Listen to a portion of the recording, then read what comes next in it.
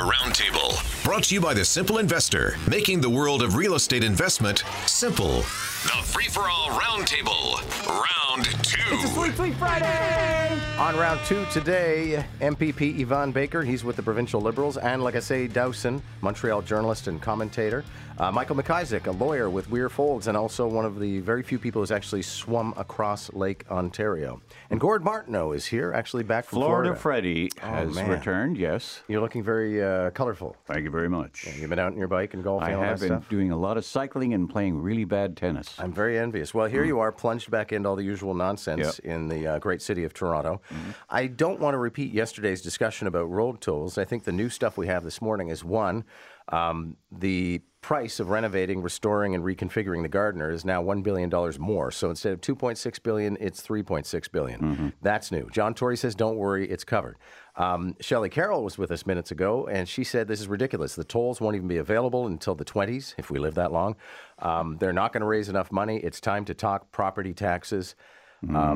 Gord, you must sometimes think, haven't we had this debate before? We have. I did a documentary on road tolls a couple of years ago. And, you know, I came to the conclusion these things are inevitable. Somebody's got to pay for the upkeep of these roads. 905ers don't like the idea, but they are in the majority when it comes to using the Gardiner and the Don Valley Parkway. But, you know, has anybody asked these contractors to sharpen their pencils? How does this cost go completely out of control? One explanation is, well, we haven't accounted for the possibility that the feds might spend some money. Well, they've been spending money like drunken sailors. Yeah. Can we not but get we always under budget. Everything goes over budget. Yeah. Can we not get some money for all the votes we gave them last time?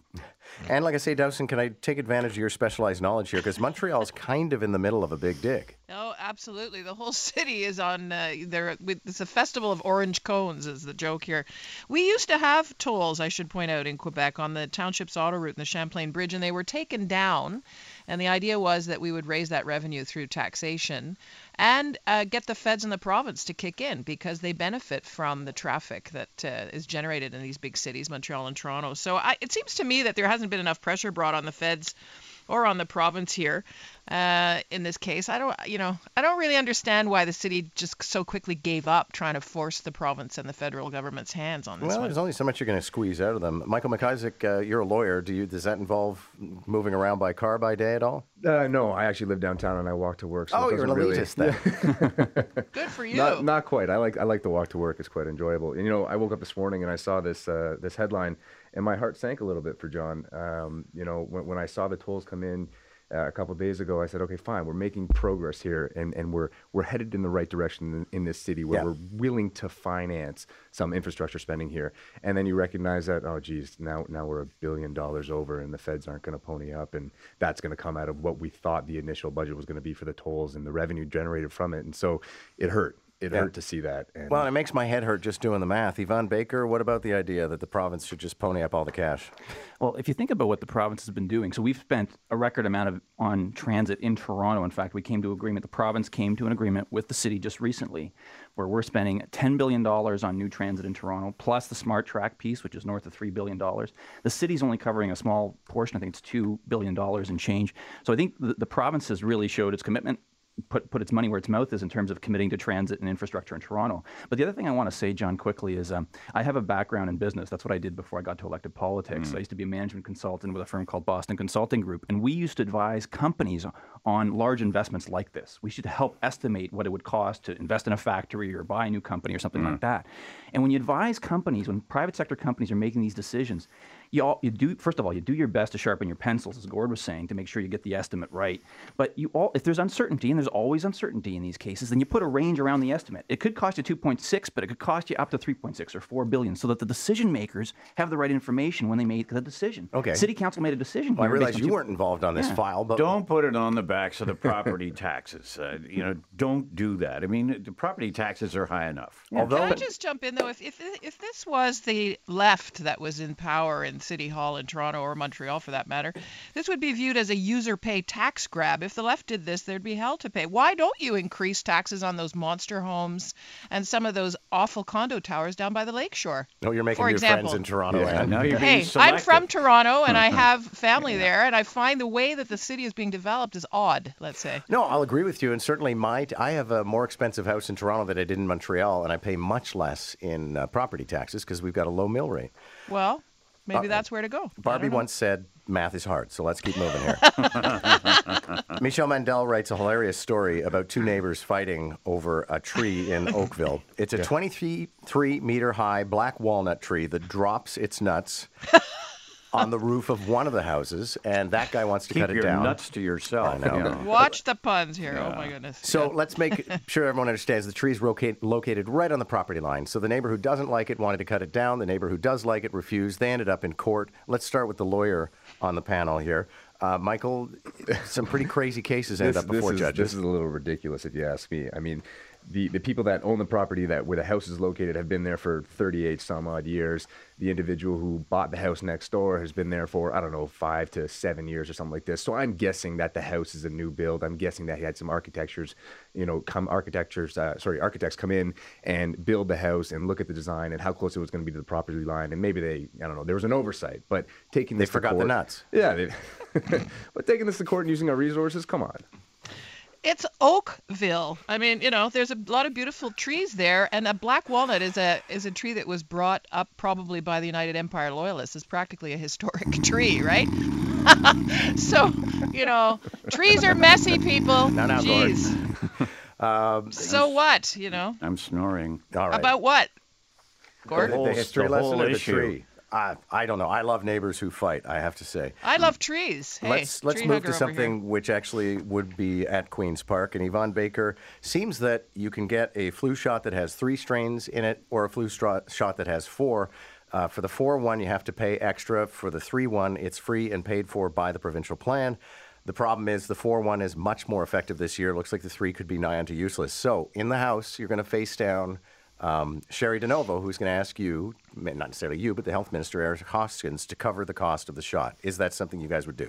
Okay, so first of all, for clarity, John, the province covers flu shots for everybody. For children, they cover a shot that covers 4 strains of virus. Yeah. And for adults, it's 3 strains. I just want to make sure that that's clear. When the Ministry of Health decides on this, they try to project forward to the next flu season and figure out what viruses are going to be prevalent and what we need to protect people from. And it seems like they didn't get it right this year. And maybe that's true. If you Do look at they the World ever Health, get it right? Well, absolutely they do. If you look at the World Health Organization website, they say that the 3 vaccine flu is the 3 virus flu. Shot is the right one for adults. So the medical evidence is competing on this and not in full agreement. But here's what I would say: if the projections were wrong and they didn't anticipate correctly, and people all are vulnerable to this, then I definitely think we should look at covering it. I think I'm suspicious. I never get the flu shot. I hardly ever get the flu. I wonder about this. Like, it seems to me it's ineffective and maybe even a profit grab by the pharmaceutical companies. So 3 strains this year, Whatever. 4 strains, 5 strains next year. Where does it stop? And I think those who can afford to pay for the flu shot should pay for it. Indigenous groups, or actually it's an Indigenous individual, but he could turn it into a group thing, staged a protest this week that could continue. I didn't even know, because I haven't been down to St. Lawrence Market in such a long time, but the North Building has been demolished, and they're currently excavating. And when you excavate in Toronto in an historic district, you have to have archaeologists on call. The archaeologists say if they find anything native, they'll call natives. I should say Aboriginal. But a native arrived the other day and said, it's our right to have Indigenous archaeologists on the site at all times, and now it could become a bit of a standoff. Michael, are you sympathetic, or is this just It was an interesting article because you have an archaeologist on site. So are we concerned that the integrity of that archaeologist being compromised or somehow coerced by the construction crews that are there? And if that's the case, is it a real concern? And if it is a real concern, then what is the harm in having another archaeologist on site just to oversee and to vet the process? I'm not entirely opposed to it. I'd like to know a little bit more. Gord, I guess the suggestion is that if Just they start find snoring again over there.